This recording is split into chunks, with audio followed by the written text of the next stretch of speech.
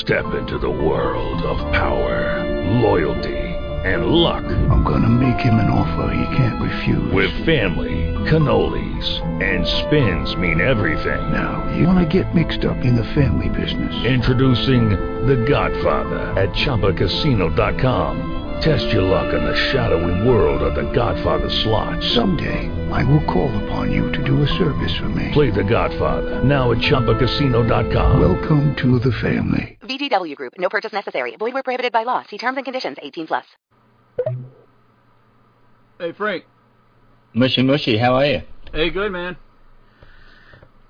I just have to have my cup. I have to have my cup of tea so I can be like Cliff High when he does his little talks. So I could. It's a guy who does a thing called Half Past Human, who has all sorts of crazy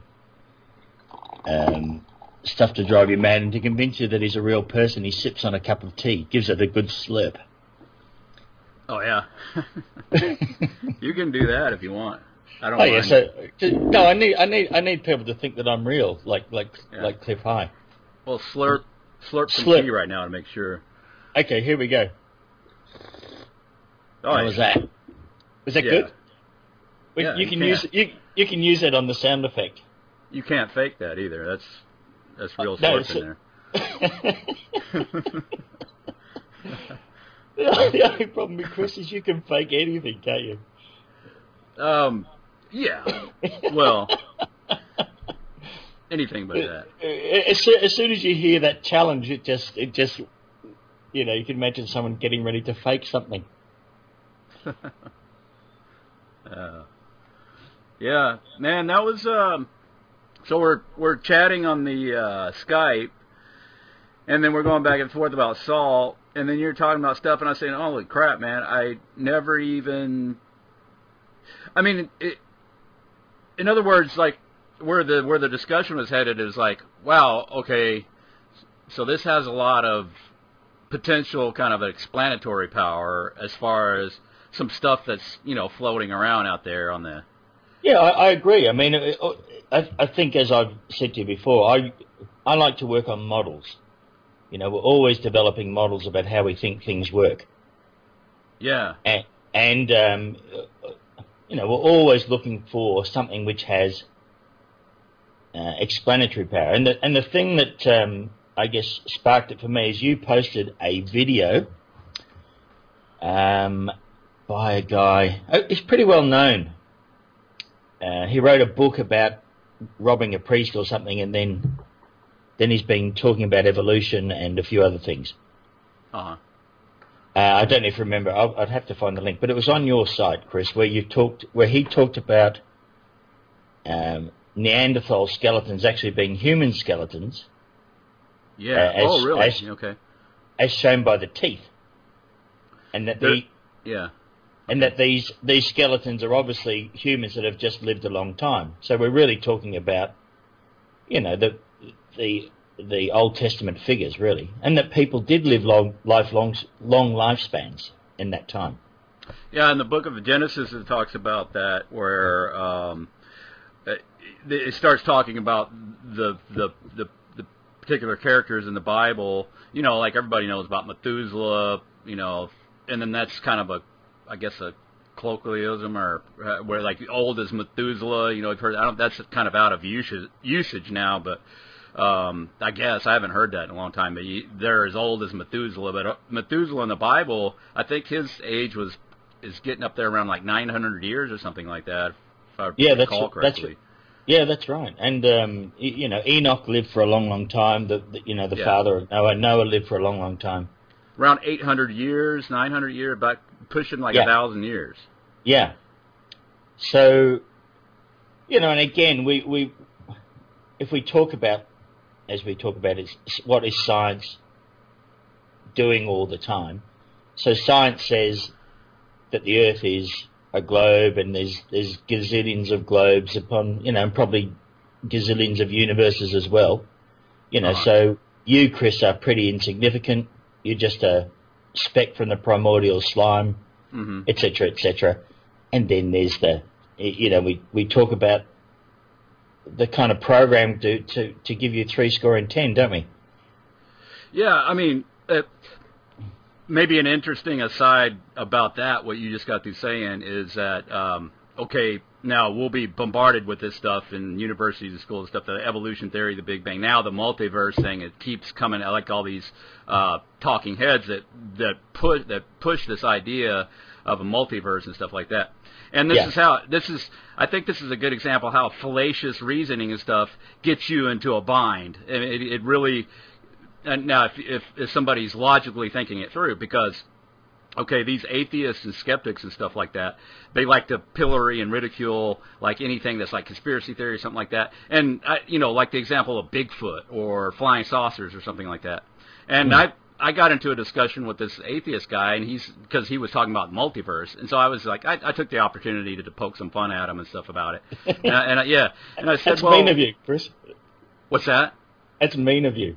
Oh, I know sometimes it happens, but I don't.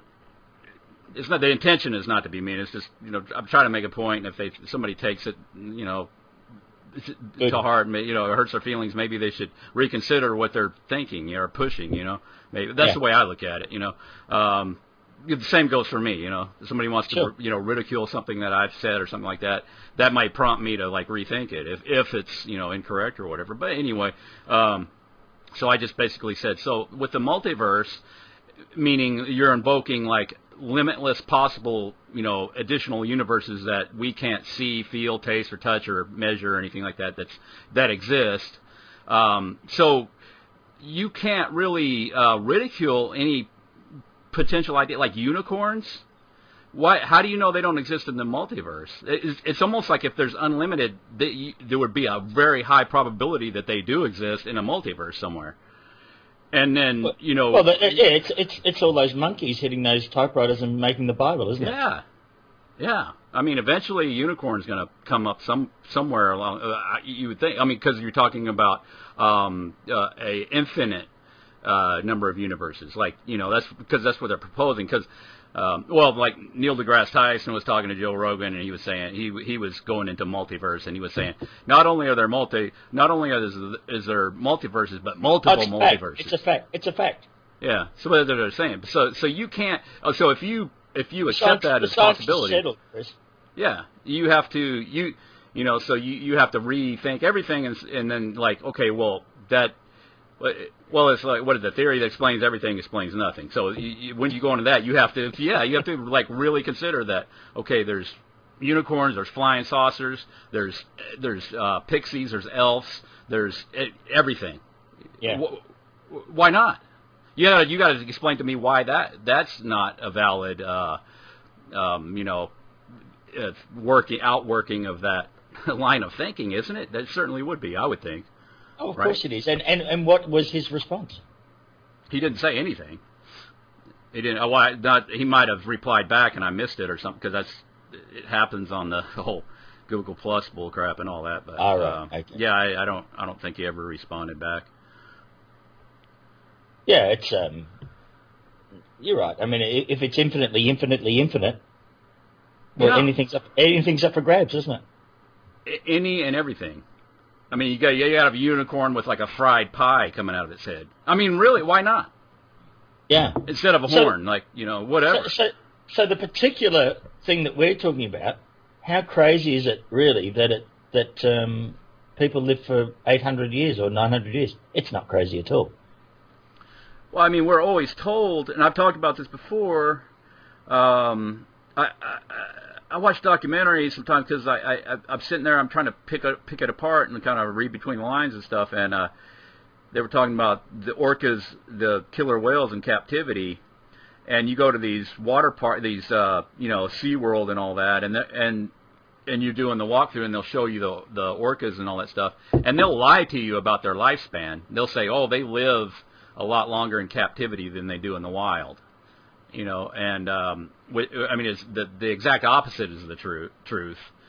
And so it just jogged my thinking. I said, well, that's something that you got to consider with the human lifespan. Like, wouldn't in our culture of just everything is just the opposite of what they say it. What's the commonly held belief? It's like human lifespan is probably the one thing that would be heavily suppressed information.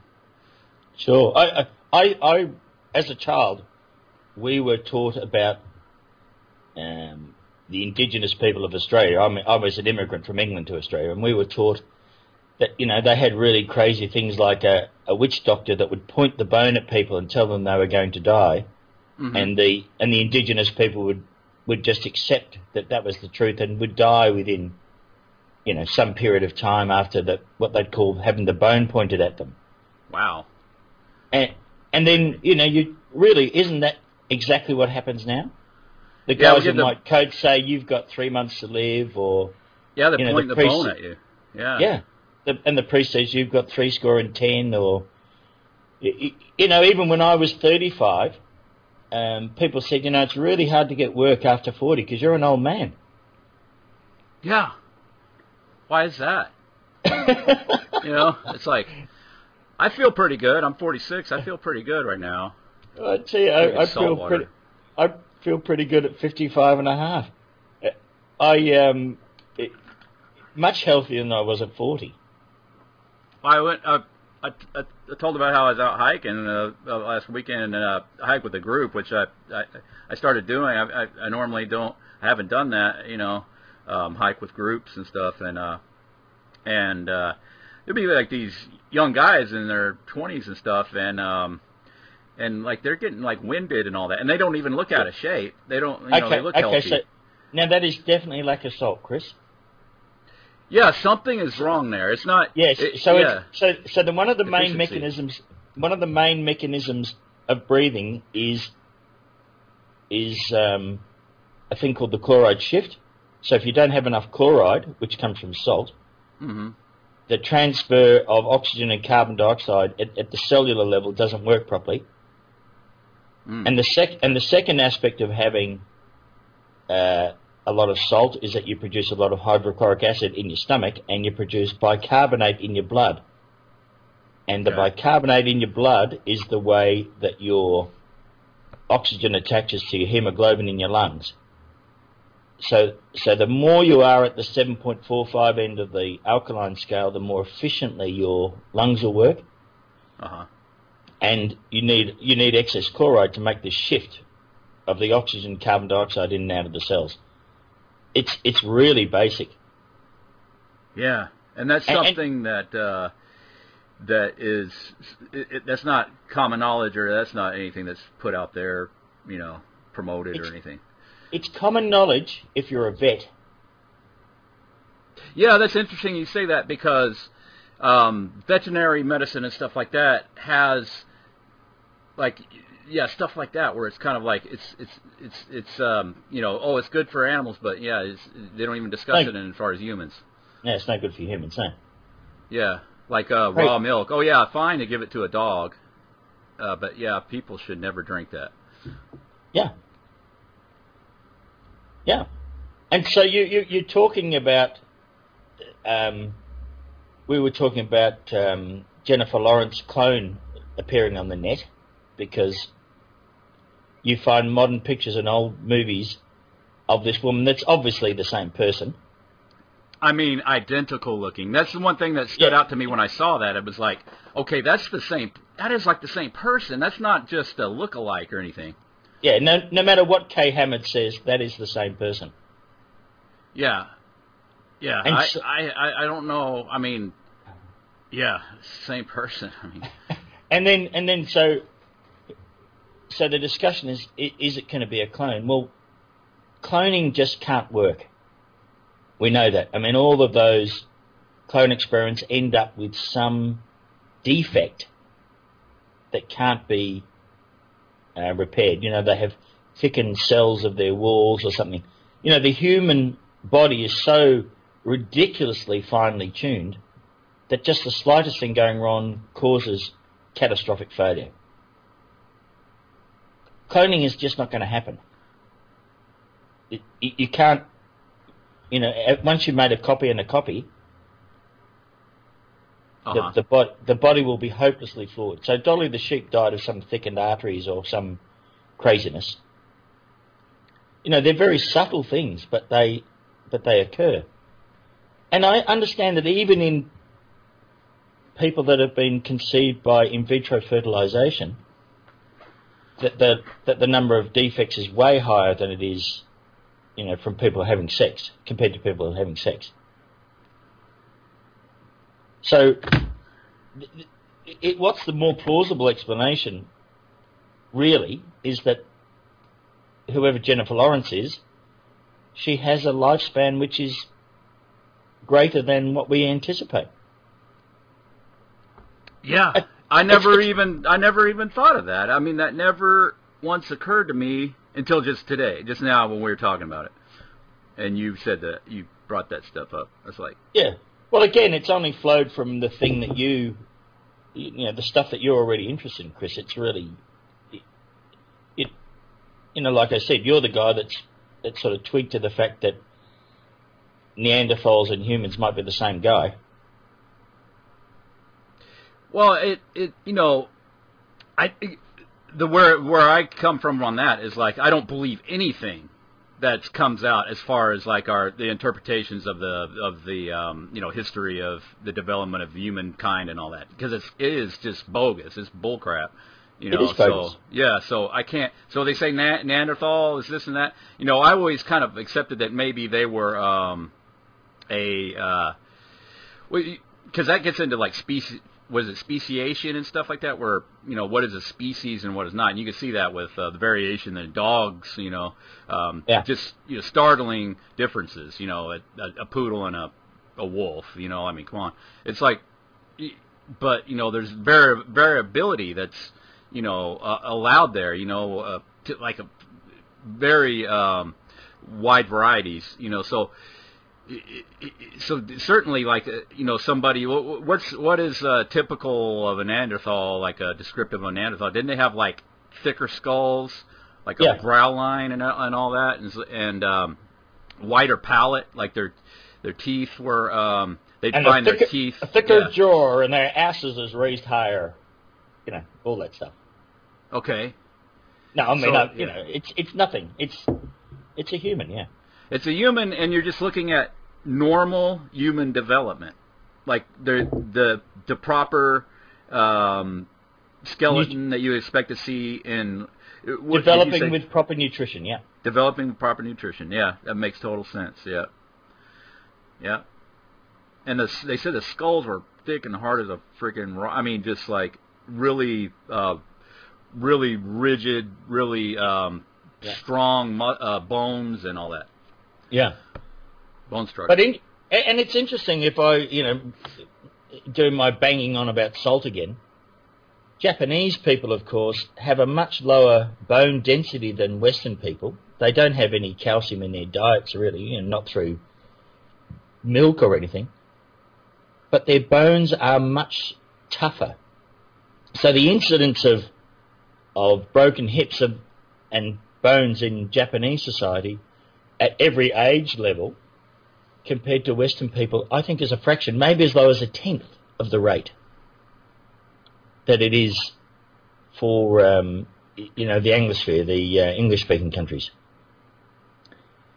And of course the obvious, no explanation apparently is known for this, and yet in vet circles they know that bones, that animals that don't have enough salt, will have more fractures. Yeah. Yeah. And they advise increasing their salt intake. Yeah. Right? Yeah. Well, that goes to the thing that like Marcus was talking about. You guys were talking about that on his calls. Like, you go to the hospital, what's the first thing they do? Yeah, get a saline drip stuck in, yeah. Saline drip. Because it's so bad for you. Salt is so horrible for you that the first thing they want to do to you when you go to the hospital, that's good fodder for a phone call. I should call the hospital and like start pumping their brain about it, like a doctor or something over here at the hospital over here. It's so horrible for you, but that's the first order of business is we're going to load you up with salt water. Yeah. And it turns out one of the things that Marcus did sort of put me onto is he asked me, what's the story with using seawater instead of saline? And it turns out that if around the 1930s, that people would get injections of seawater, presumably diluted and sterilised in some manner. Uh-huh. And so there is a history of that treatment that was very successful for a while. It's like a really old method. Well, I think it came up about the 1880s. Okay. And then flourished for a while, and then disappeared more or less. I think World War II more or less extinguished it in the Anglosphere. And someone in South America has rediscovered it for treating, one of these diseases of the nervous system. Wow. Okay. That's interesting. Yeah. So would people be better off, instead of getting a saline drip, getting a sterilised seawater solution? So how is it sterilised? Oh, I don't know that. Sorry, I do know that. Sterilisation usually requires filtration through a filter system of 2 microns or less, because any bacteria or nasties are filtered out at 2 microns. So what happens is that I think the smallest living bacteria or something is about the order of 10 to 20 microns, but when they break up, the bits and pieces that they break up into can be filtered out at 2 microns. A thought about that is that if you're putting something like bacteria and stuff into a diminished human body that's depleted and beat down, malnourished, not nourished and all that, anything you get inside your body, like a bacteria, whatever, pathogens and all that, are going to be, they'll be able to thrive and get inside and do stuff to your body. But a fully healthy individual, I would suspect that wouldn't even be a concern. Like, you could just drink it straight out of the. I do this. Well, healthy dogs eat carrion. Well, we know that animals in the wild eat carrion. They'll eat the most, take a dog for a walk, and then they eat shit. They eat the most. Okay, just an example. This will gross people out, but like a squirrel that looked like it got in the brush hog, the mower, and had got wrapped around the blade or something with like string and all this stuff, and it's like, and then the dog just. He's like the best thing they ever ate, It's like the tail on it sticking out. Let me slurp my tea, Cliff High style. You'll have to look into Cliff High, Chris. He's just he's a piece of work. Here we go. Okay. How did that go? No, that wasn't very good. You got to get closer to the mic. There you go. Yeah. No, it's And I think that that the stuff that we've just talked about, Chris, that okay, if you are rational and think about this stuff where doctors point the bone about how long you should live, and we're always having the bone pointed at us all the time. We're always having the bone pointed at us, like we're just we're just idiots, and really. The things about salt that seem to be correct are, well, it's in the Bible who knows how many times. If you actually read the science or the things from the intersalt study, they actually say, there are some benefits from having salt, but the consensus view is that salt is bad for you. Yes. So in the actual medical field and the medical papers, they actually write in them straightforwardly that salt is perfectly good for you and sensible. Mm-hmm. And then say, but the consensus view is don't do it. That's so you're told. Yeah. No lies are told. No, you're not. That's the thing. I want this. You can look into scientific journals and stuff, like all this stuff that's it's even published online, and like it's kind of limited because they're like you have to subscribe to some of those stuff. But you could find this stuff where there's, because that's why I say about science is like there's really studies and stuff going on. I mean, there's really stuff that like is science, but you know, if it doesn't get disseminated out through like Dr. Oz or Oprah or all that through the proper channels where it can get into the mass mind, then people disregard it. Yeah. They don't know about it either. They don't. Who goes and looks at that stuff? You know. Yeah. Unless you're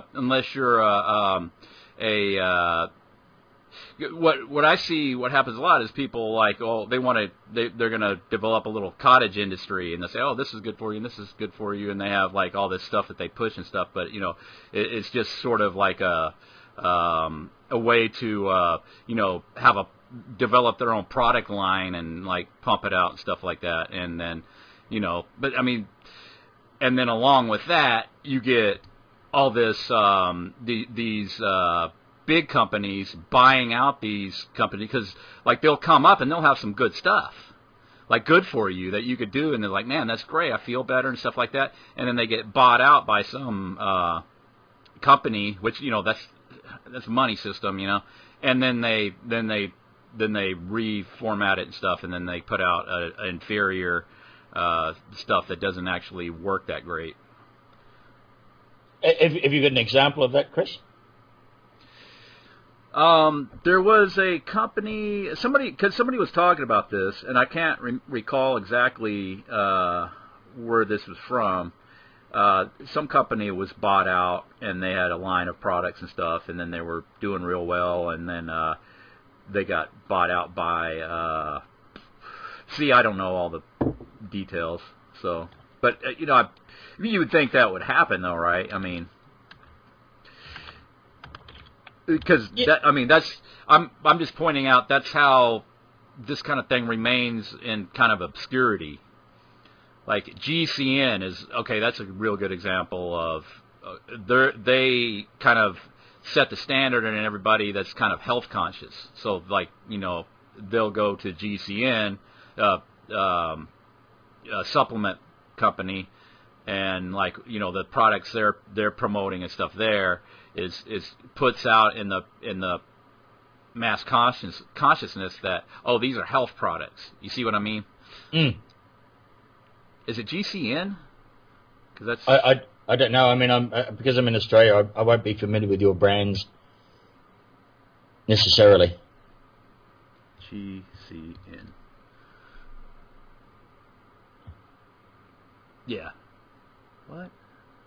Well, it was, you know, I think the whole thing that I guess the example that sticks with me about all that stuff is, you know, the 1900s with Kellogg's coming in, and all of a sudden people were having all these grains for breakfast.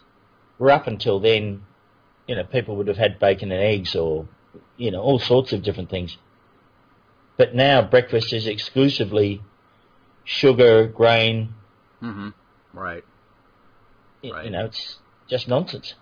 GNC, that's what I was trying to think of. It's General Nutrition Corporation. Yeah, I had GCN on the brain because of Alex Jones. That's a dreadful name, though, isn't it? What was it? General Nutrition Corporation. It just sounds great. General Nutrition Corporation in Pittsburgh, Pennsylvania-based American commercial enterprise. Retail, sale, health, nutrition related. Yeah, you know what I mean, though. Like, this is in the States, it's a national chain, and these stores are like in all your strip malls and stuff, you know, all nationwide. Yeah, but they really are making it obvious, aren't they, that it's like being fed at pigs in a pig farm. You know, when you've got your national chain of food and your nationally prescribed diet, wow, you know, we really are pigs at the trough now, aren't we? Oh yeah, yeah. This, you know, it gets you know, as they say, it really gets shoved in our faces.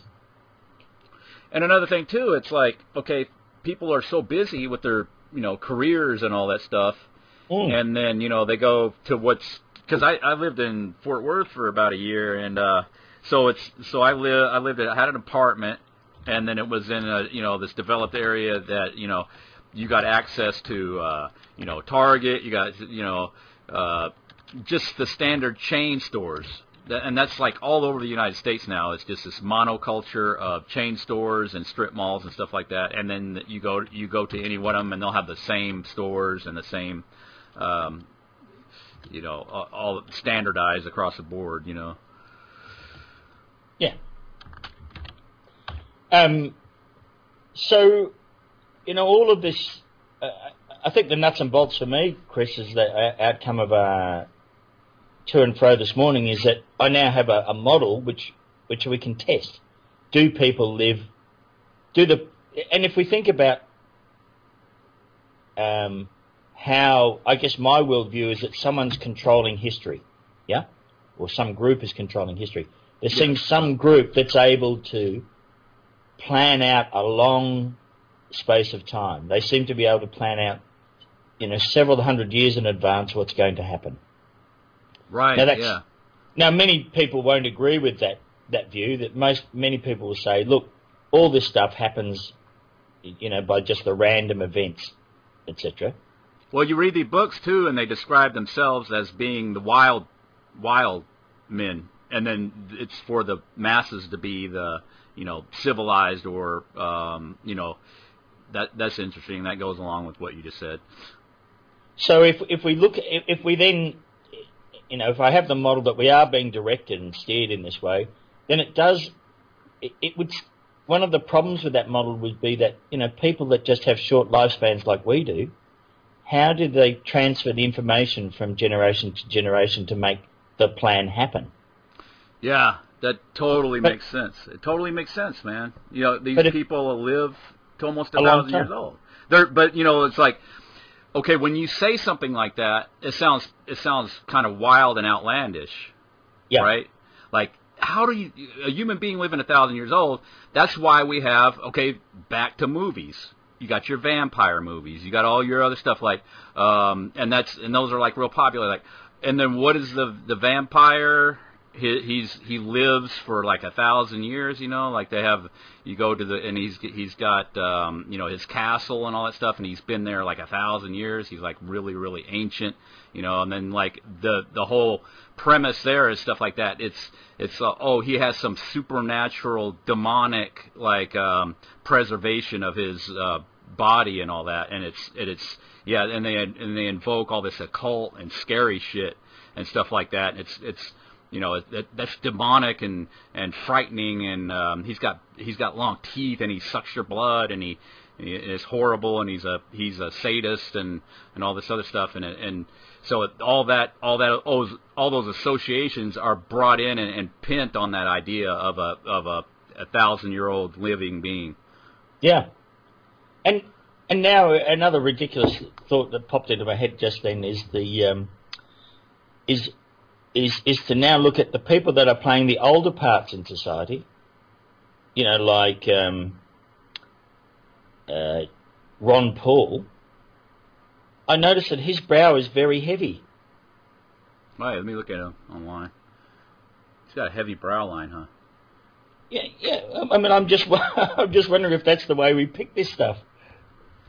So his age could. Now this is just along this line of thinking. We just like his age is 79. His real age might be 479 years old. Well, it's possible, isn't it? Along this line of thinking, Ron Paul might be an old dude by our standard of conditioned programmed thinking. Yeah. You see what I mean? And even bringing that idea, people would be, oh, that's fucking crazy, Yeah. Ron Paul's 479 years old. And, like, no one would ever accept that. No one even would think about that. But, like, Ron Paul's been around on this planet for 479 years. Is that a Masonic number, though, Chris? Have you chosen the right number, 479? Is that the right? Have you done the gematria on that? I'm sure it equals out to something, because all numbers do, don't they? Gematria.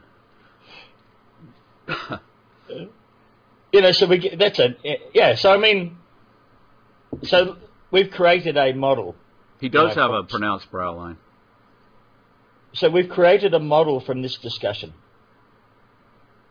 it's fun to play with these models. Yeah, I mean, that's the thing. Does it have, like, sort of explanatory power? Does it...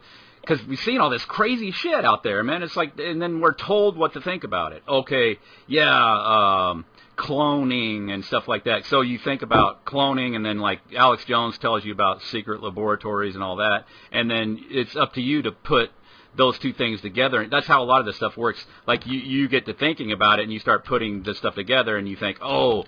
Yeah, Jennifer Lawrence must be a clone then, and like Barack Obama, like Freeman tells you, oh, he's Akhenaten clone. I mean, that's a great example. Yeah, but then how old would that dude have to be? But then again, too, but here's another thing.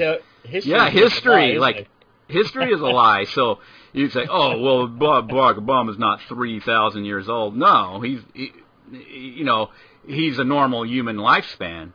But he was back there in Egypt, and he was Pharaoh in Egypt too. Like he played the part of Akhenaten. But like Egypt wasn't that long ago. It wasn't 2000, whatever what they tell us, right? But even then, as we're even told that history is a fake by the historians, of course. How easy? Okay, think about this. Easy? If we listen to what historians say, they say, oh, then there's the Dark Ages. And that was 1,000 years that we don't know about. So we'll just. I know. How easy would that be to do? If you can get up to it, if your normal lifespan is like 1,000 years of age, and you're in on the whole thing, of course. And then how easy is that to do? Create a phony history and stuff for people to believe. And you were alive back then, and so and stuff like that. But it wasn't that what they tell everybody. And it's like, wow, yeah. This idea has explanatory power for sure. Yeah, so of the many wild hypotheses out there, it's if it's useful, I guess we'll find out from the amount of ridicule we get, really, Chris. Yeah, we should be like this. I'll upload this, and we should be getting like attacked from every angle. Yeah, I better slurp some tea for people to realise that I'm real. Go ahead. Okay. Yeah. No, great chat, Chris. Yeah. Yeah. That's really interesting. It's I don't know. Yeah. I mean, jumping to conclusions is one thing. No, it's pointless to do that. It's pointless to do that. Yeah. We all have to accept that these are models. Yeah.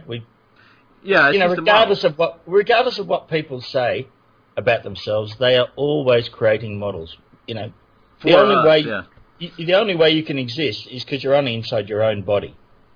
You are making a model about how you think the world works, whether you realise it or not. Yes. You can either do it explicitly, like I do and like you do, or you can just live with your implicit models and not realise. It's up to you. Yeah, you get all kinds of inputs from all kinds of different, especially in this day and age. I mean, we get all kinds of inputs from all kinds of sources, and you got the internet. It's got endless speculation and stuff like that. And then it's up to you, of course, to reject or accept whatever's put out there. I mean, you listened to the last call I had with Marcus. Yeah. So. Like we got into something that was like maybe equally as to some people like preposterous sounding, and it was to me. I have to admit, I got really perturbed, and I didn't know really exactly how to deal with it. What what I thought he was proposing. You know what I mean? So you might have to refresh me because the way now. What had come across to me is that I was getting the drift that Marcus was proposing that when somebody signs up for the military and they get sent off to war, that they don't get sent off to war, they get involved in sort of an elaborate simulation of war. And so that's the Dave J hypothesis. Dave J? Yeah. Oh, the guy on the YouTube? He says that? Okay. Yeah. So his view is that all wars are phony. No one is. I think his catchphrase: "No one was hurt. No one was killed." Now, I think the reason why that bothered me is because I have like quite a bit of personal kind of talking to people and stuff. My dad was in Vietnam. I remember as a kid, he had this big scar on his shoulder where he took some shrapnel, and then my mom tells me that when he came back from over there, he was a completely changed person, and so when we got kind of further along in this discussion and stuff, I was just I had emotional difficulty. Like it was like, wow, this is, and because too, it's like, okay, how much explanatory power does that have as far as my personal experiences, like I just described to you, and then talking to people. I've talked to I met people, and it's like this one guy I was hiking on the Appalachian Trail, and he was kind of I guess would be classified as like a trail bum. In other words, like that's all he does is hike. He's like an older dude. He's like older guy in his probably his late 50s or something like that. And he just hikes the Appalachian Trail. And he was a former Navy SEAL, I think, in Vietnam with the PT boats and all that shit. Mm-hmm. And so I tried to get him to, because I was like, yeah, well, what was that like and all that? And he's like, I don't talk about that stuff. And but am I projecting some interpretation of what he said on that? Because that's not much information to go off of. You know what I mean? So yeah, but some of the more obvious things that I think Marcus talked about was the purported death of millions of people in World War II. Mm-hmm. Right. Well, I think there's reasonable evidence that those numbers have been exaggerated. Right, and then let me just take the gentle approach rather than be controversial. It's a pretty, if you care to look for it, there's evidence that all sorts of things have been exaggerated. In my personal experience is that my grandfather was at war, his brother was at war in World War I, and my uncle went to World War II. None of them were killed, although apparently my grandfather got gassed. And I don't know anyone personally who has had anyone killed, because obviously if you meet the children of people that have returned, their parents are not dead, obviously. So it's it's a little bit difficult to come to grips with, isn't it? And it turned out that we were told that 3,000 people died when those two buildings came down. Right. But there's no evidence of that really. Every time I actually got into some conversation over someone on the net where they said, I think Marcus actually said the same thing. Oh, my sister's cousin died there, or something like that. Oh, my brother-in-law's cousin. And then you say, well, what's their name? And they say, I'm not going to tell you that. Right. I've heard that a lot. Yeah. Can't tell you that. It's over how many years ago, and then they're still too tore up about it to even mention their name. So yeah. So Dave J's hypothesis basically is that when you make the claim that people are murdered, you are kind of being the murderer yourself. You're making a claim that death has occurred which hasn't occurred. And what's that again? Dave J is basically saying he's making the claim that when you say some people have been murdered, but you don't have that real experience, you're acting as a murderer yourself. You're killing the spirit of those people. I don't quite understand what Dave J's argument is about that, but I'm just telling you more or less what he says. Now, I think the point being that there is a whole lot of fear created, and there's a kind of thing where humans are always evil and always prepared to do really terrible things to each other.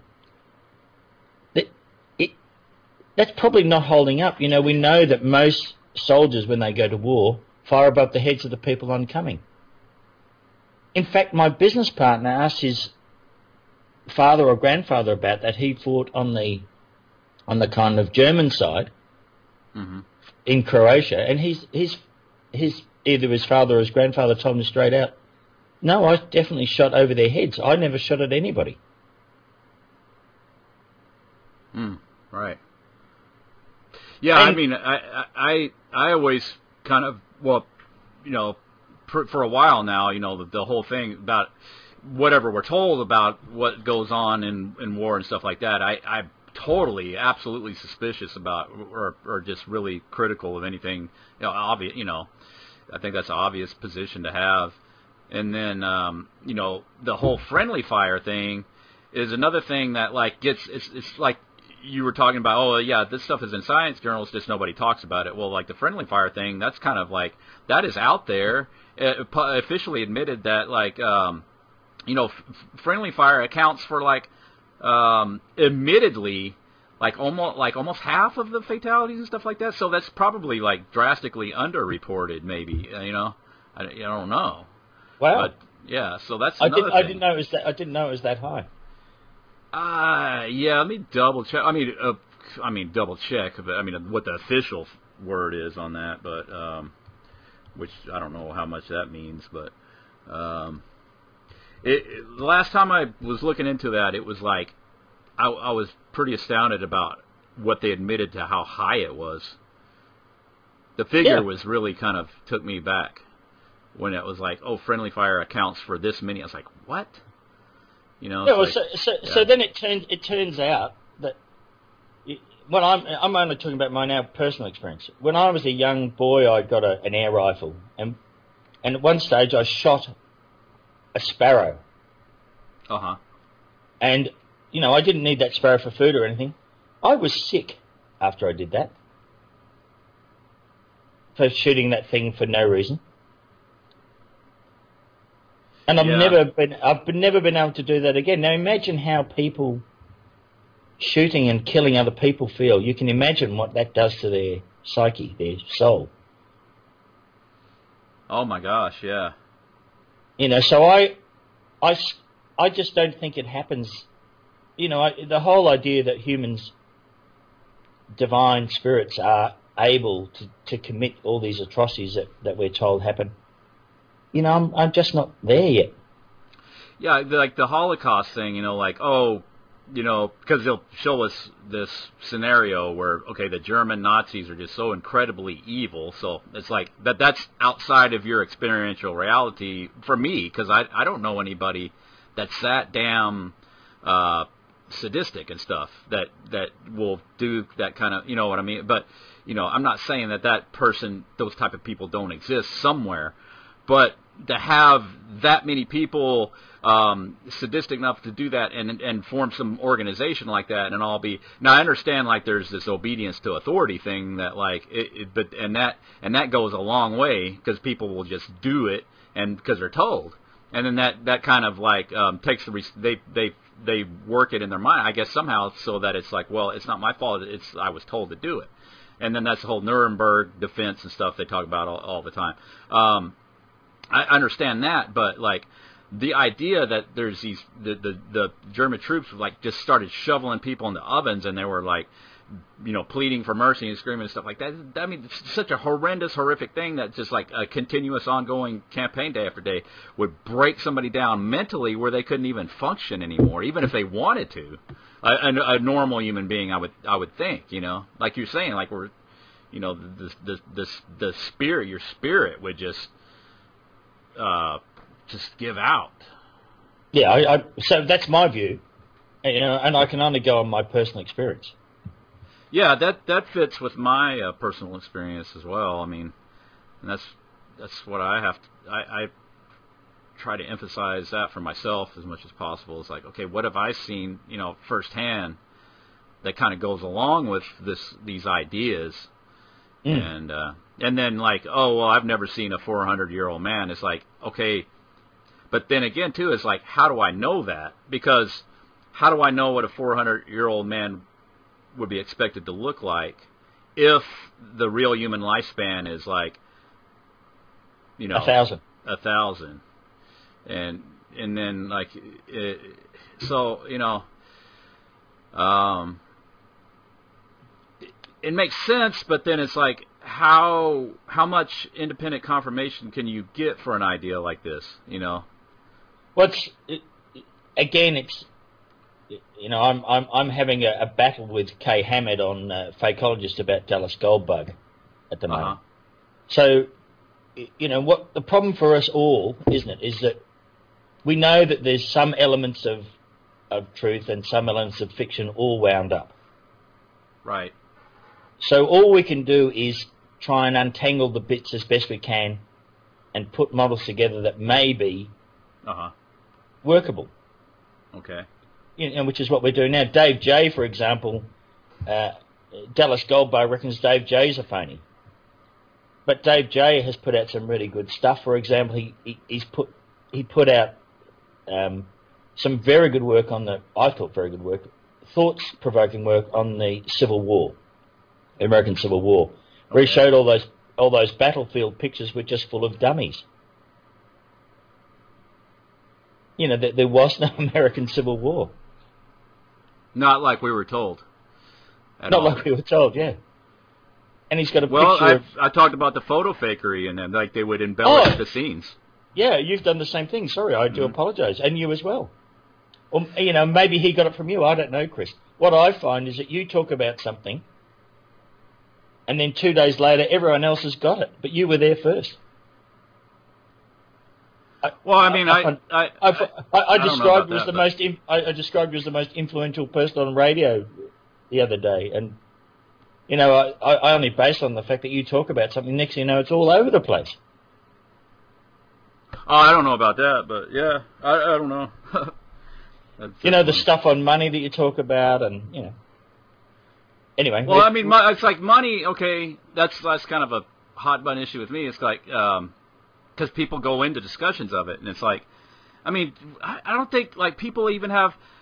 I don't claim to, but like I don't think anybody has any kind of understanding of how it actually works at all.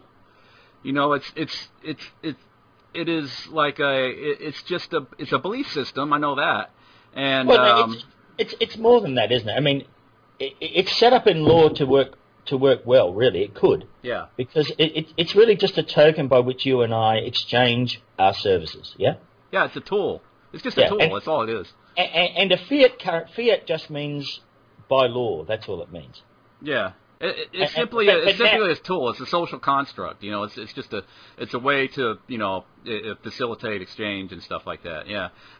And then, you know, is there anything? But my question is it flawed in its premise? That's my question. Is like it's a tool, but it's like it's just like a machete is a tool, but does it work as a pocket knife? Not really.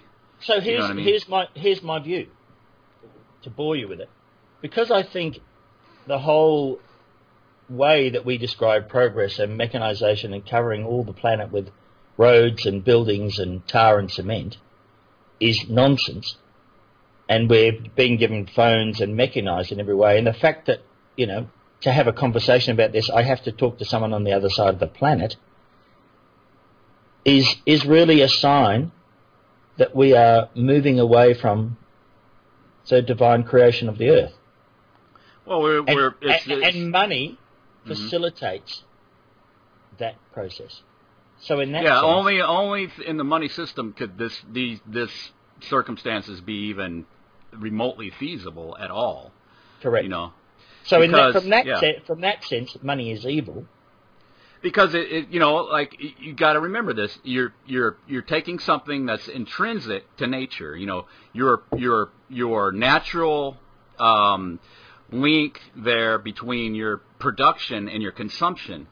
Yeah. It's that those things have always should naturally be directly balanced and interrelated, right? I mean, in the natural systems they are. I mean, there's just no mistake. There's no debating it. No. In the money system, that is. How do you even imagine a money system that is going to be universally fair? I don't even think that's even remotely possible because it's a flawed premise. Yeah. It's like I don't know. I can't think of an analogy, but yeah. But what it does is it facilitates crazy behaviour like this, for example. One of my favourite examples of craziness is the fact that people eat and their bodies create these amazing things, and they actually create two amazing products. One is called shit and one is called piss. Okay. Now those two products used to be used all the time in gardening, and piss was used for all sorts of things, to make ammonia and for healing and all sorts of things. Now we fit every house with a carefully crafted ceramic collection device, and then we carefully hook all those pipes up for everyone in the city to carefully collect those byproducts of life, and we carefully collect them, and then instead of using those things with all their phosphorus and nutrients to grow our food and have a sustainable, recyclable way of agriculture, what do we do with them? We turf them out into the sea. Yeah. And we build all these mechanisms and stuff like that to deal with that. To deal with that, and then we say, there isn't enough fertilizer in the world. We're not able to grow crops anymore because we don't have, the nutrients. Well, what is it? I like that Mark Twain. I like the Mark Twain or Samuel Clemens or whoever he was. I like that quote a lot. He's attributed to saying that civilization is the limitless duplication of unnecessary necessities. Yeah. That's pretty profound. I mean, that kind of wraps it up kind of in a nice little package there. Yeah. What is it? What are we doing, What have we gained from being simple shepherds? Simple shepherds? Well, what have we gained now that we didn't have when we were simple shepherds? Oh, yeah. I know. Like, think about it. That's something I think about a lot, because the whole idea that the education is good. I think you've. Oh gosh. I think you've destroyed that argument, Chris, pretty comprehensively. I went to the university over here close to me, and maybe I'd do this more frequently. It's like, okay, I got to get out of the house. I got to. It's just like I'm too, you know what I mean. But yeah, so I saw. Well, that is the trap of technology, Chris. Is that keeps you pinned to the screen right here. I get pinned to the screen. Not just that, but you get a chance to talk to people of a like mind. Whereas if you have to go out there and mix with people, that's really hard. It's hard because, like, I was talking to the young man there on the campus, and then it's like, okay, young people, they're going to listen to you and stuff like that. They haven't been so pummeled by he was on his way to go get some more brainwashing and programming, and I was just trying to help the guy out. I just started unloading some shit on him. I don't know. I was just like, talking about all stuff we're talking about and stuff like that, and he's standing there and listening to me, and it's like people are just kind of going about their routines, and there's all and everything around you, like the campus over here is like really nice as far as like it's a very pleasant, and they just put a nice kind of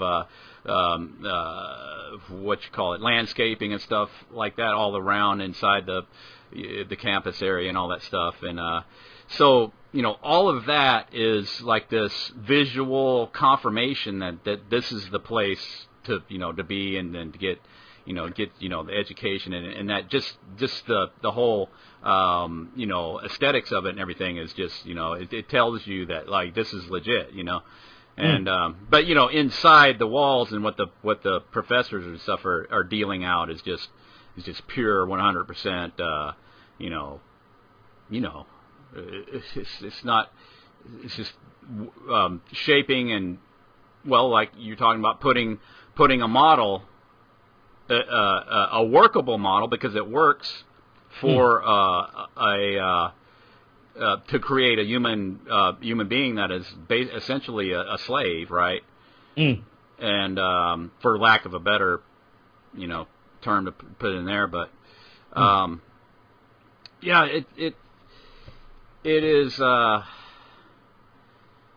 so entrenched, like these ideas and stuff, and and then everything around you is like giving you this visual confirmation of like what you're going to be taught in school and all this stuff, like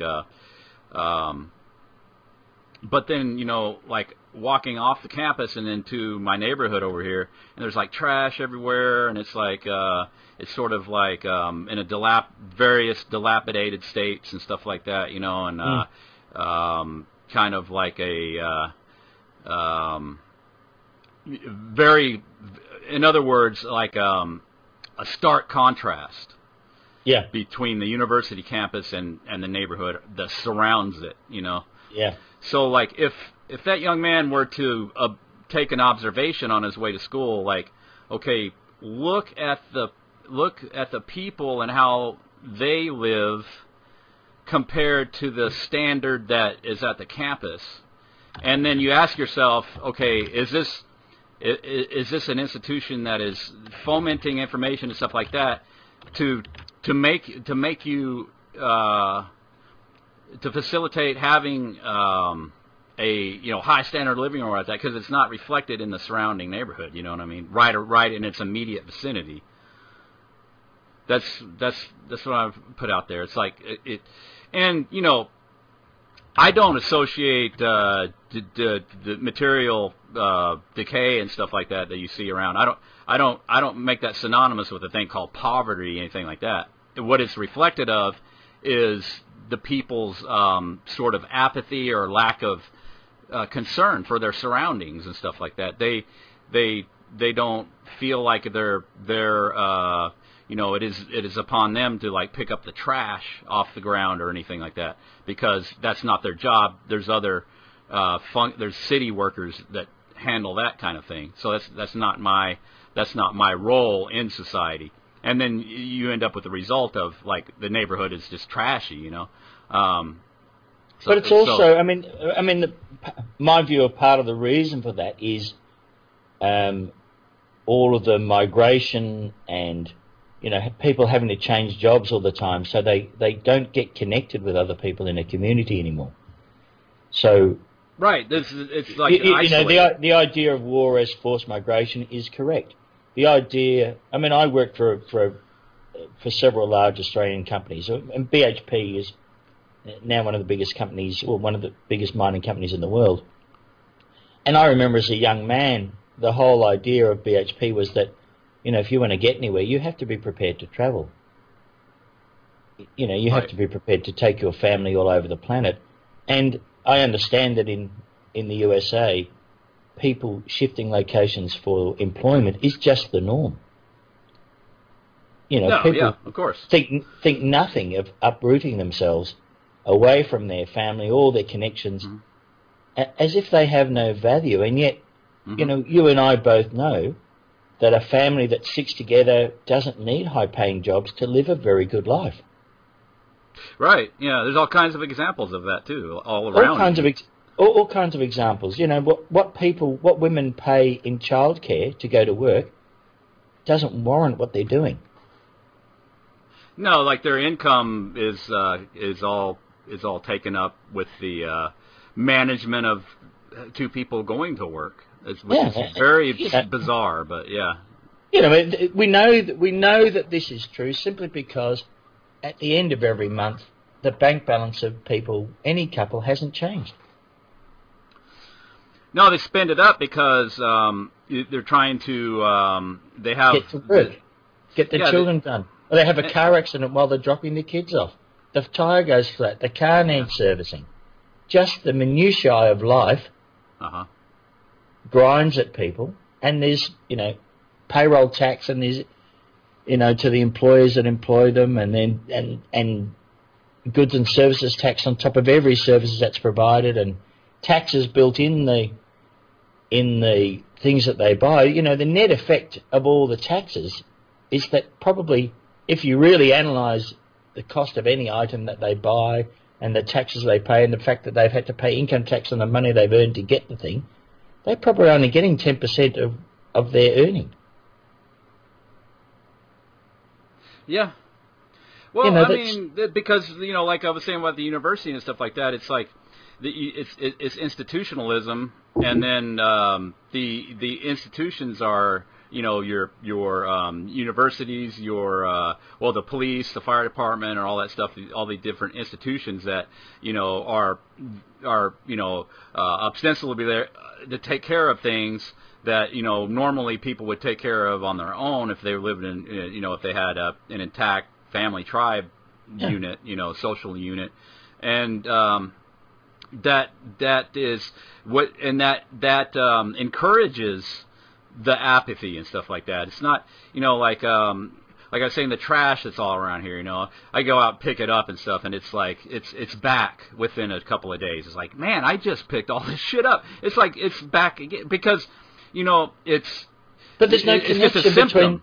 Yeah, there's no connection between the people that are there in that place you live. Yeah, they're disconnected from even their immediate surroundings. Like that is not something that they even see as something that they should be concerned with. Like, but it's their immediate surroundings. It's like, that's my immediate surroundings. I go in the alley and it's like that is just loaded down with trash and stuff like that. It's just this visual pollution and stuff that, like, you know, and it's like, well, you know, nobody takes it upon themselves to do this, you know, but but that is a symptom. It's just a symptom of the. Whereas the town I live in, Chris, it's a town which has had a history, and it used to be a very large industrial centre, but it's kind of all the industries closed down, just like every other Anglosphere country. But this town still has a kind of identity, and it's small enough, and you know, it's a, you know, a lovely, well-kept city. But even that is being broken down now. You know, the roads are not being repaired because apparently the council has no money, of course. Oh, yeah, right. Your favourite topic. But then if a group of residents banded together and put some asphalt on the back of a truck to go and repair the potholes, they'd probably be arrested. Yeah, you would be in trouble. Right. You just don't do that. Well, here's an example that just happened to me recently. I'm laying here the other night, and it's kind of, I guess it was about 2 o'clock in the morning or something like that. I was awake, and I was reading and stuff, and then so I hear this alarm go off, and it's like, woo, woo, woo, woo, woo, woo, and I'm like, okay. It sounded like maybe a car alarm or something like that, and so I say, well, somebody will get around to turning the shit off eventually, and then, like, it went on for like a good 15 minutes, too long, in other words. It's like, okay, is anybody looking at this, checking at this? So I got up and I went out, and then the church across the street, it wasn't a car alarm, it was the church across the street that had I guess somebody maybe had broken into, I don't even know. So I'm out there looking at I'm just saying, where's all that damn racket coming from? So I walked up there and I looked on the side of the building, and there was this, like, box sitting on the outside that was just screeching and, you know, alarm. And then so, like, it's like, okay, so what do I do? I was, like, kind of standing there, and I contact the church or something, and then it's like, oh, no, I think about it. The police are probably going to be here. And sure enough, damn cop pulls up, and I'm standing there by the road, and I'm like, I waved at him. Hey, you know, I'm just standing here, and I'm not running. I'm not the perp. You know, like, wave. I'm trying to get this across every way that I can. I'm not the perp. I'm not the perp. I'm not the perp. But, you know, I was the fucking perp. Like, okay, fucking Johnny Law, do you think the goddamn burglar is going to be standing here waiting on you to fucking show up? I know you would like your job to be that fucking easy, but that's... What the fuck is he? I mean, but of course I get questioned. Of course I get put in the back of the fucking squad car. What's your damn ID? You want my fucking? I gave my name, rank, and social security number. That's what I do now with cops. You know, Chris Kendall. Well, rank, whatever. You know. I didn't realize you did comedy so well, Chris. I'm not doing comedy. I'm just telling you what happened, dude. I mean, that's. You could be the new stand-up. God, this is it's real life, man. I mean, this really. I mean, I'm just. It's not. I mean, it's comedic. It's totally comedic. It is totally comedic. I get what you're saying, and yeah, I was the suspect, and then they had to run my they had to run my information and stuff like that to see if, we're just checking to see if you have any, and they were kind of like we've half, got you now, so yeah, we they can were kind check of, yeah, they were kind of half apologizing, like, yeah, we really need to do this, and it's like, I know what you're doing. You need me to respect your authority, and I'm like, okay, whatever, dude. I'm like, I'm going along because you guys got guns. I'm not going to argue with you. And then, as I was sitting there in the squad car, I just started loading them down with, like, I said, do you ever consider this? It's like all the money you guys take in, to the city, and they never have enough money. It's like, just this idea, there's retirement accounts and stuff like that. It's like all this money. It's like, why wouldn't because it's like, they would be, analogous to a very wealthy individual, wealthy individuals don't have to work because they can just, glean the dividends from all their investments and stuff like that. It's like, don't you think the city down here don't you think why wouldn't they have something similar to that, with all the, because there's retirement, there's all this other stuff, and I was just rattling on about all this stuff while he was standing there talking, so just take the opportunity, make opportunity out of annoyance there, because and then it just got me to thinking how and that goes along with what we were just talking about, how people are just kind of apathetic. Nobody was coming outside. Nobody was sticking their head out to look or anything like that. And very similar to a car accident that was out here in the street. I went out there and checked it out, and there was nobody out there looking or anything like that. And there was these two guys in the car, and they were strung out on meth or something, I think. I'm not sure, but they were acting like they were. And then the cops came eventually. And then it was like 15 squad cars out there and a bunch of cops, and they were measuring it with their measuring wheel and all that stuff. And then all the neighborhood people and stuff started filing out of their houses and walking up and standing around after the cops got there. I thought it was a damn ghost town until the cops showed up. I'm serious, man. They obviously thought it was an episode of Miami Vice being filmed, and they wanted to be on TV. Yeah, like, are they going to be on cops? Let me segue into a rant that I would like to get out to any Australians listening. I live in this place called Victoria, and the capital of this place is Melbourne, and we have this train system. And in my lifetime, they got rid of all the station masters and the ticket sellers, and started, because they, who knows what the problem was. Anyway, so then there started to apparently be more crime on the trains. So then, of course, they had to have, you would say, well, we'll put the station masters back, and the train guards, the guys with the flags, we'll put them back. No, they wouldn't do that. That was too crazy. What they had to do was put people on the trains as guards. And then, of course, you've heard that Australia's had their guns taken away from them. We all had to hand in our guns. So there's no guns in Australia at all. For the general population, no one's allowed to have them. And now the guards on these trains wear uniforms like policemen, like military-style uniforms, and of course they have guns and batons. So, you wonder why on a bunch of unarmed citizenry, people that are guarding the trains need guns and batons. What on earth is supposed to happen if we don't have our tickets or whatever? Are we going to get shot now? Well, it's like the... It is just incredibly outrageous that... What are the guns for? And let's say that there is someone behaving badly. Do the guards pull out a gun and shoot at the guy? And if they miss and someone dies, is that just collateral damage, is it? Well, what it is, I think, is... like the guy, Mark Stevens, the guy that he talks about the law and all this stuff a lot. He's got a good term for it. It's called the force continuum. It's like when you engage with the authorities, they initiate a force continuum on you. It's like, okay, I'm going to tell you to do something. Yeah, I heard that. And if you don't comply, we're going to escalate this forcible action against you. Yeah. And like they initiated force continuum with me out there, and I was just standing, like I just got through telling you, Yeah. And I wasn't giving them no static, just totally friendly with them and everything. But force continuum is initiated. We're going to demand these things from you. Not asking you. We're demanding these things from you for no reason, no apparent reason, other than I was there at some kind of scene of a crime, right? But not exhibiting any kind of suspicious behavior whatsoever. But but the thing is, like,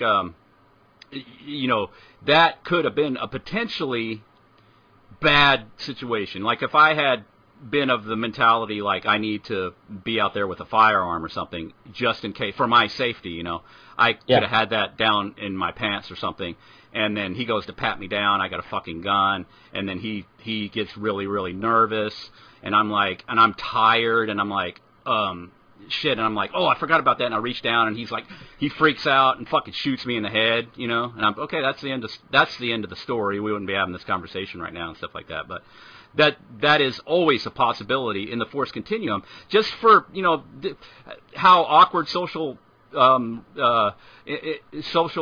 intercourse is on just a regular basis anyway. All this very awkward, very awkward. And because of phones and the technology that we talked about before, people are less skilled with social interaction than they ever were. Oh, it's constantly like. I think young people today are struggling with the interactions that we took for granted when we were children. They're just not able to pick up the cues of being bullied, or they're just not able necessarily to deal with things in a way that allows them to physically interact with another complex, intelligent being. Yeah, it's a mess. It's a real mess. And so you talk about like family dynamics and stuff like that are really, really just turned upside down in most families. Yeah. So where it gets like almost, gets to the point where it's like it gets to the point where it's like intolerable almost, like to even deal with family members and stuff like that, because they have all these constructs in their mind about how the way things should work based on television. And if you really loved me. If you really love me, and then that goes into like the concepts of narcissism and narcissistic supply and all that stuff. I'm trying to learn about some of that kind of stuff because I think has pretty good explanatory power. Like psychology and stuff like that. Even though it's limited, it's another thing that's like where it's a tool that's used against us. So I try to be careful with that too. Like when I'm looking at another model that I use. I think a lot of the psychology stuff is made unnecessarily complicated because of the view that there is no God and there is no divine spirit. Whereas, right. If all that stuff about narcissism can be explained as really a battle between your divine aspect and the ego part that comes with having a body. Yeah, that's really interesting. Have you ever seen? Back to movies, and I'm really torn because like Marcus says, like, oh yeah, you should never watch movies, and I'm like, man, I agree with that. And then like on the other hand, I don't. I'm like you, Chris. I like to look at them because if you look at them in reverse, you got to look at them in reverse. You can't, but you can get. It's so easy to get swept up in the emotional thing of it, and then that's where you get the hook. And it's interesting you say that because when I watch a movie now, I constantly tell myself I have no emotion. My emotions are shut down. Okay, here's a good example. I sent you that link to that Robert Redford Lost at Sea, right? Yeah. Okay. There's so much stuff in that movie, and I didn't pick up on it. I watched that movie, and like I didn't pick up on this until our conversation about saltwater. Yeah. It's like he was lost at sea. He's stranded on a lifeboat, and then a big part of the film was like he's got to get water, right, to drink, or he's going to die. Yeah. And so he takes this plastic container and cuts the top off of it, and then puts like a piece of he has some saran wrap.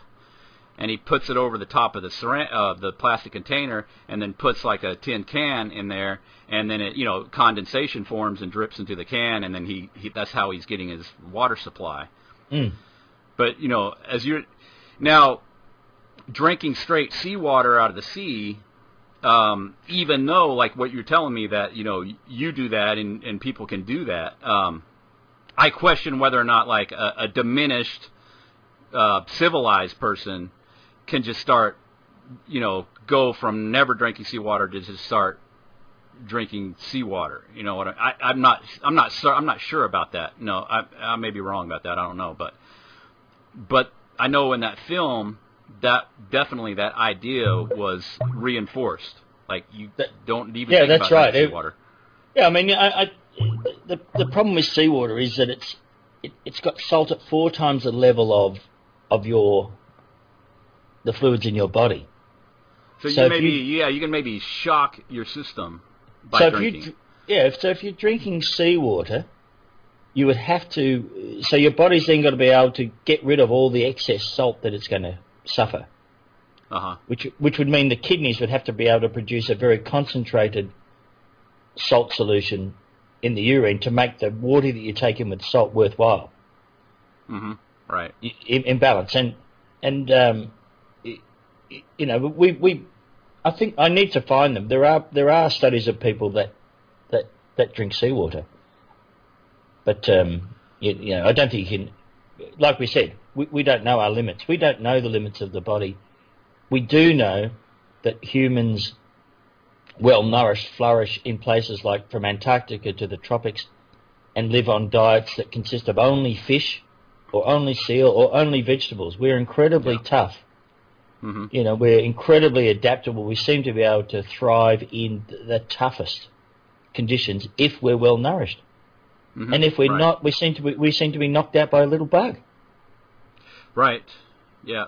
That's the I think that's the main point. It's that you have to always factor that in to when you talk about anything like that, salt intake or anything like that. It's like you have to start out with the realization that you're malnourished. Yeah. And that your whole system is degraded because you're so-called civilized, Yeah.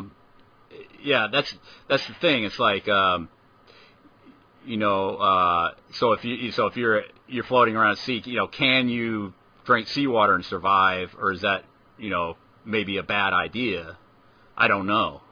Yeah. But when I was drinking seawater, I mean I drink daily, about a cup of seawater.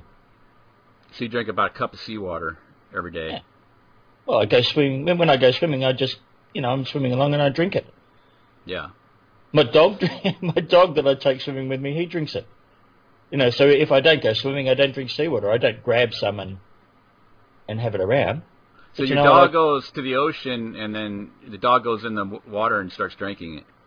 Yeah, he swims around, and he quite happily sucks up a little bit of seawater. Yeah. Uh-huh. Yeah.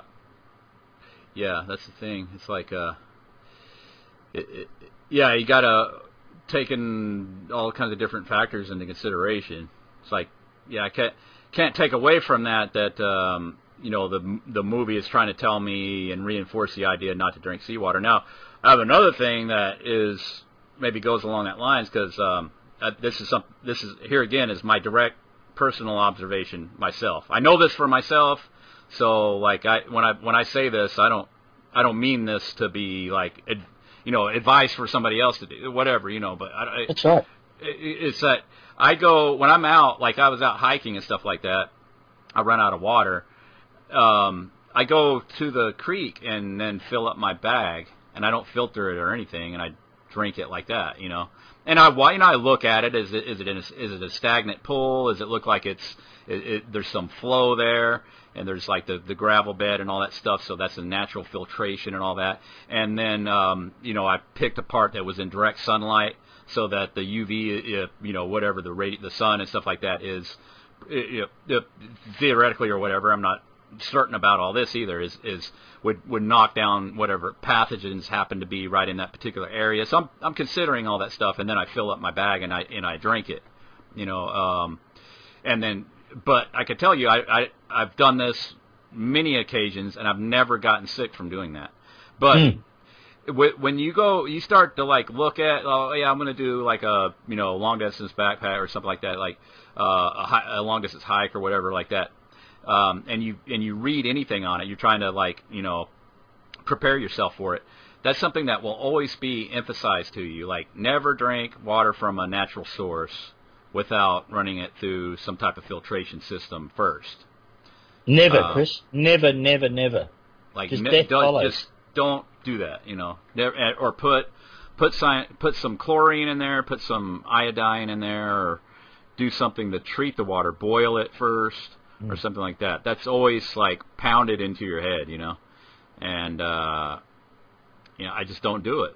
I just there was a death of someone from raw milk drinking in my state, at the start of the year. And then everybody's going to hear about it. Oh, we all heard about it, and I don't know if the laws have been enacted, but you can imagine the sales of raw milk plummeted. And it turned out that the child was immunocompromised, because he was either on chemo or had some disease. That's another good example, really good example of really. If you, as far as I'm concerned, if you're getting sick, you're malnourished. He was probably seriously malnourished. Yeah. And then, the attempt to get nourishment in him through the raw milk was ill-advised because of... not because raw milk was bad, because it was just because he wasn't able to take the slings and arrows that life throws at you. Right, because of taking all civilization's advice up until that point. Like, okay, now I'm down, now I'm sick, now I'm hurting and stuff like that, and then so now I've heard about all this stuff about raw milk and stuff like that. Now I want to go guzzle some raw milk and stuff like that. And it's like, you gotta think, man. It's like it's not that straightforward. Sorry, let me bring you another bit of craziness that's come up that I've just found out about. I talk about, as I know, everyone knows I bang on about salt. It turns out, we all know that if you have a low-salt diet, your kidney produces a product called renin. And renin is produced entirely to maintain the level of sodium in your blood, because when you have such a low level of sodium intake, the body must have it. It must have salt. And so to protect you from having low salt levels, the kidneys produce renin, R-E-N-I-N. Uh-huh. Now, the problem with that, when that happens, is that actually thickens the blood and leads to an increase in blood pressure. So, what happens as people get lower and lower salt levels and their renin goes mad, as they get a bit older, the kidney loses control and starts producing renin at such a rate that it becomes a problem. Mm-hmm. So in the last couple of years, or 3 or 4 years, they've developed a new operation for people with hypertension. And guess what it is, Chris? I'll put you out of your misery. It's an operation to sever the nerve in the kidney there you go. to the renin production aspect. Oh my goodness. Yeah. Well, there's probably endless examples of that type of thing. And then you got this sort of temporary ad hoc fix that is sort of like another bit of anecdotal evidence that, doctors know what they're doing because I lived for the time being. Man. And and of course there's the operation to remove part of your stomach so that you don't eat so much. But of course, right, because that also removes the large proportion of the parietal cells that convert salt into hydrochloric acid, that are the things that allow you to live. The endless madness. Oh, it's total madness. It's just the definition of madness. And, yeah, man, and people just take it for granted. I know somebody that had what do they call it? Where they don't cut it out, but they put a band around the stomach. That's a different thing. At least that leaves the parietal cells there. But yeah, some and it's reversible, I guess. Yes, some people actually have a section of their stomach taken out. But you're cutting off blood and to that part of the stomach, right? You're cutting off blood and oxygen to that part of the stomach. So won't those cells atrophy? They're physically removed because the parietal cells line the more surface area on your stomach, the more parietal cells you'll have. Yeah, and then the lap, what do they call it, a lap band, where they that lap band. Oh, I see what you're saying. Yeah. You think if they do that, it probably does, Chris. Yeah. It may not. They may not put it on tight enough like a tourniquet to cut off, but it's going to heavily restrict the flow there. I'm sure, and then and then your body's going to have to deal with that, and it's going to probably be a shock to your system that you're going to be dealing with. Well, I'll tell you something that my lovely friend Kay Hammond alerted me to was that obesity seems to correspond to places where there's fluoride in the water. Never thought of that before. Oh, definitely, yeah. Yeah, and then they say too that a lot of these artificial foods and stuff have these triggering mechanisms that kind of cause your feelings of being full. It could just totally knocks those for a loop and stuff, so that you get that stuff all messed up. Well, in fact, satiation, Chris, comes from salt levels. Yeah, that makes sense too. Yeah. So the more salt you have, the less food you need to eat to get satiated. So quite often, people start eating and there's a little bit of salt in. They're salt deprived, so they will crave more food. Yeah, guess what I ate last night? Twisties? Twisties? I don't think we have those. Vegemite, you dip them in Vegemite. We don't have that here. Oh, you don't have twisties? They're really nice things. I'm sure they're like a stuff made out of like a puff rice thing. Okay, I was about to say if twisties means raw ground beef, then yes. No, it doesn't. No, it's a manufactured thing with cheese and salt on them. Powdered cheese, powdered salt. That sounds tasty, but it doesn't. That sounds like. Oh yeah. No, sorry, I interrupted you. What did you eat last night? Raw ground beef. Okay, so that's another amazing thing. So I was talking about that very stuff last night. So that's an amazing coincidence. I ate it straight out of the package. What do the French call that? Oh yeah, I should have said, what is it? Steak tartare. Sorry, yeah. That's yes, what it's tartare. called. Yeah, that is really delicious, isn't it? If you say raw ground beef, people are gonna like, oh man, Chris is hardcore. It's like, no, steak tartare. Sorry. Yeah. That's funny how words put a totally different. People, that's another thing to always think about is like how just putting a label on something affects your. I guess it does affect like your emotional visceral reaction. Yeah. Like say, oh yeah, I mucked down some raw beef last night, and then like if I was tell anybody about that, or if I was to like tell my mom about that, she would be like, oh my god. Well, but like if I said like, oh yeah, I was at like this swanky restaurant and had some steak tartare. Oh, how was that? Is that good?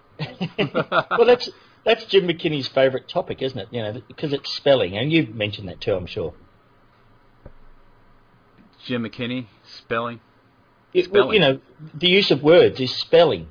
We're putting spells on people. Exactly. Yeah. Absolutely. Yeah, spelling words. I have problems spelling myself. I hate that. I'm always misspelling, and then I'm because it's the arbitrary nature of it too. It's like, why is the freaking E before the I this time? Oh, get a damn standardized system for doing that vowel sound, for fuck's sake. It's all about making me feel inadequate, I'm sure, Chris. That's the only way I could. Okay, the word February, for freak's sake, and the word Wednesday, for freak's sake. I mean, come on. And of course, the meanings change. They change the meanings to mess you around. You know, awful doesn't mean full of awe anymore. It means it's bad. Yeah, it's something that's constantly being done. That's a real issue in the culture too. It's like the words usage is being, and I do it too. I use the slang, I use the lingo and all that stuff. I mean, I'm just so inculcated with it. You know what I mean?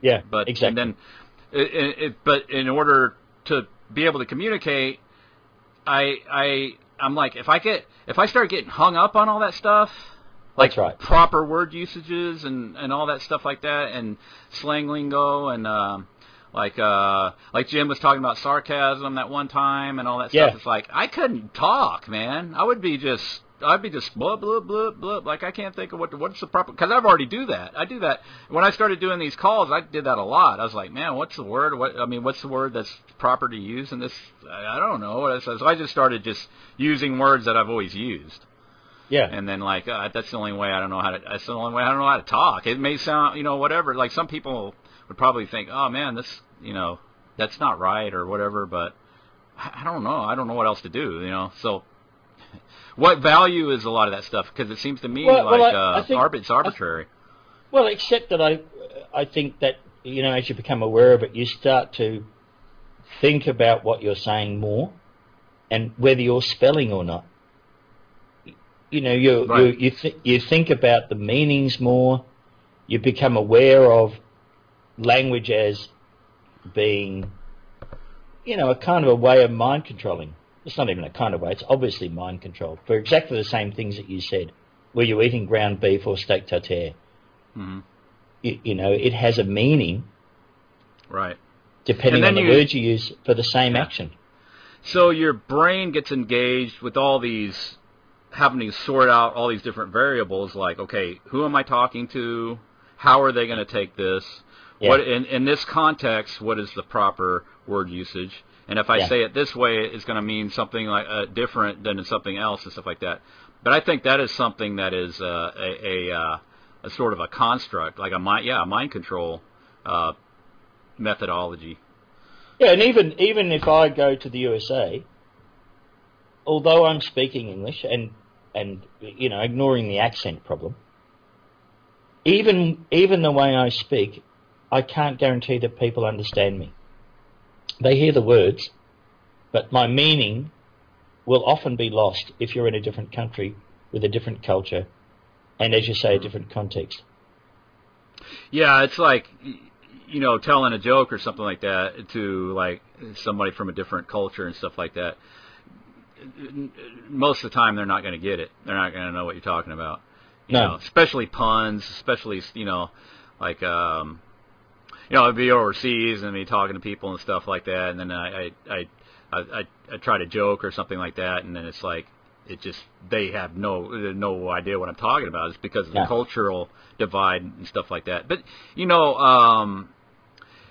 that obviously you got to consider those things, but it's like, to what extent?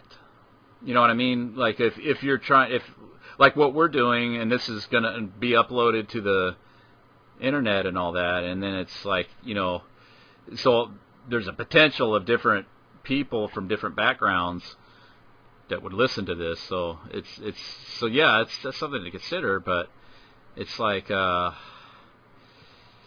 it's this progress towards. Okay. So my model is, Chris, you do it to the point where it maximizes your effectiveness, don't you? You don't do it. Yeah, you try to. Yeah. You don't do it to the point where it disables you. Yeah. You just play around. It's like playing around with the knobs of your sound controller, isn't it? You just do the best. Right. You just do the best you can, and then you're going to get feedback from people, and they're going to maybe take issue with some of the things, but then you gotta just still try to do the best that you can with what you got, and then take it into consideration, and then move on from there, and then and all that. But there is this thing too with the sort of worldwide reach of all the internet and all that stuff that now exists.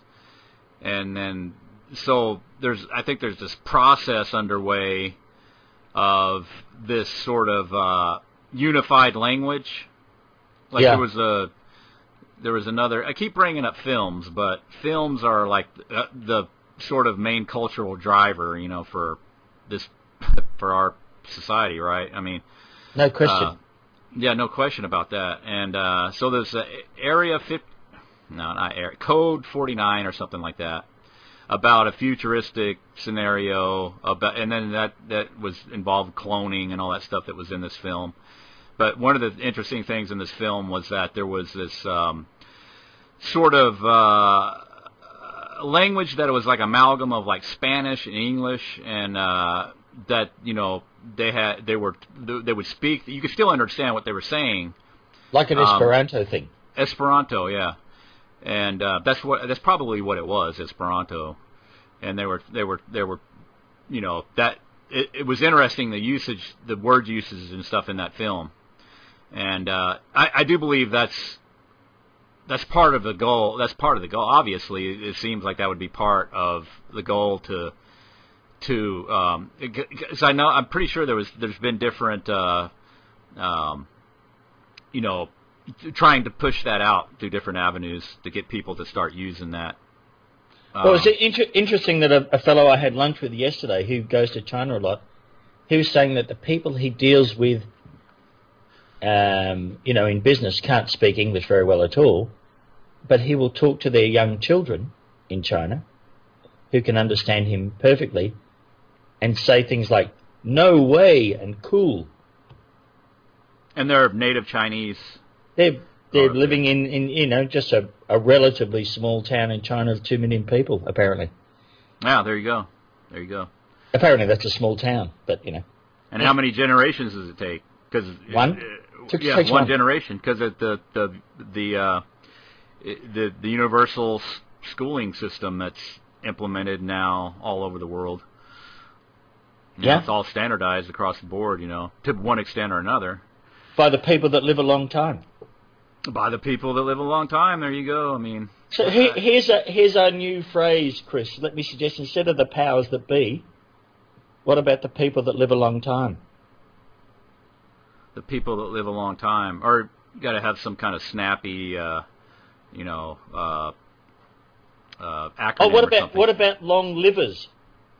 Long livers. There you go. We can imagine their livers extend from their toes to the top of their head. There you go. Yeah. Well, it definitely is a interesting thing to consider as a possibility. Yeah. And because that's the reason why I want to talk about this, because it fits. It has like this real, to me, it has like a resonance. Yeah, a resonance, exactly, and explanatory power. Because you start thinking, okay, if that's true, then how does that fit with this, and how does that fit with this, and this and that? Yeah, it is a powerful model, isn't it? Well, so far, I mean, this is like I said, I never really even considered this or even heard anybody talk about this until now that I can recall. Well, if my current prediction of you being the most influential man on radio is true, I'm sure it'll be all over the place in no time. Well, you're there. I mean, it's just a discussion me and you had. I mean, you're just as much as your show, Chris. It's just people talking. It's Hoaxbusters Call. It's not Hoaxbusters Show. It's just people talking. I'm just a dude talking. That's all, and thinking and talking. Exactly. That's it. Terrific. Yeah. And now the real world is intruded in my life, Chris, and so I'm going to disappear. All right, Frank. So you're going back into the ether of abstract internet land. Well, and I'll talk to you again sometime. I what do you call it? I anesthetize myself by telling myself that I'm making salt, and I think salt is good. I'm renewing my covenant with God, Chris, by making salt. Good salt. Sounds good to me. We know you're real, because how else can you slurp tea on and That's right. be real? That is exactly right. That tea slurping thing, that is the audio signature of real. That's the new standard for what's real and what's not. That's the new standard. Thank you, Cliff High, for that new standard. Yeah, I have to check them out. See what it's about. All right. Thanks, Frank, man. Take care. Good call, dude. Yeah, no, I appreciate it, Chris. Bye. Okay, take care. Bye. Lucky Land Casino, asking people, what's the weirdest place you've gotten lucky? Lucky? In line at the deli, I guess? Aha, in my dentist's office. More than once, actually. Do I have to say? Yes, you do. In the car before my kids' PTA meeting. Really? Yes. Excuse me, what's the weirdest place you've gotten lucky? I never win and tell. Well, there you have it. You can get lucky anywhere, playing at LuckyLandSlots.com. Play for free right now. Are you feeling lucky? No purchase necessary. Void where prohibited by law. 18+. Terms and conditions apply. See website for details.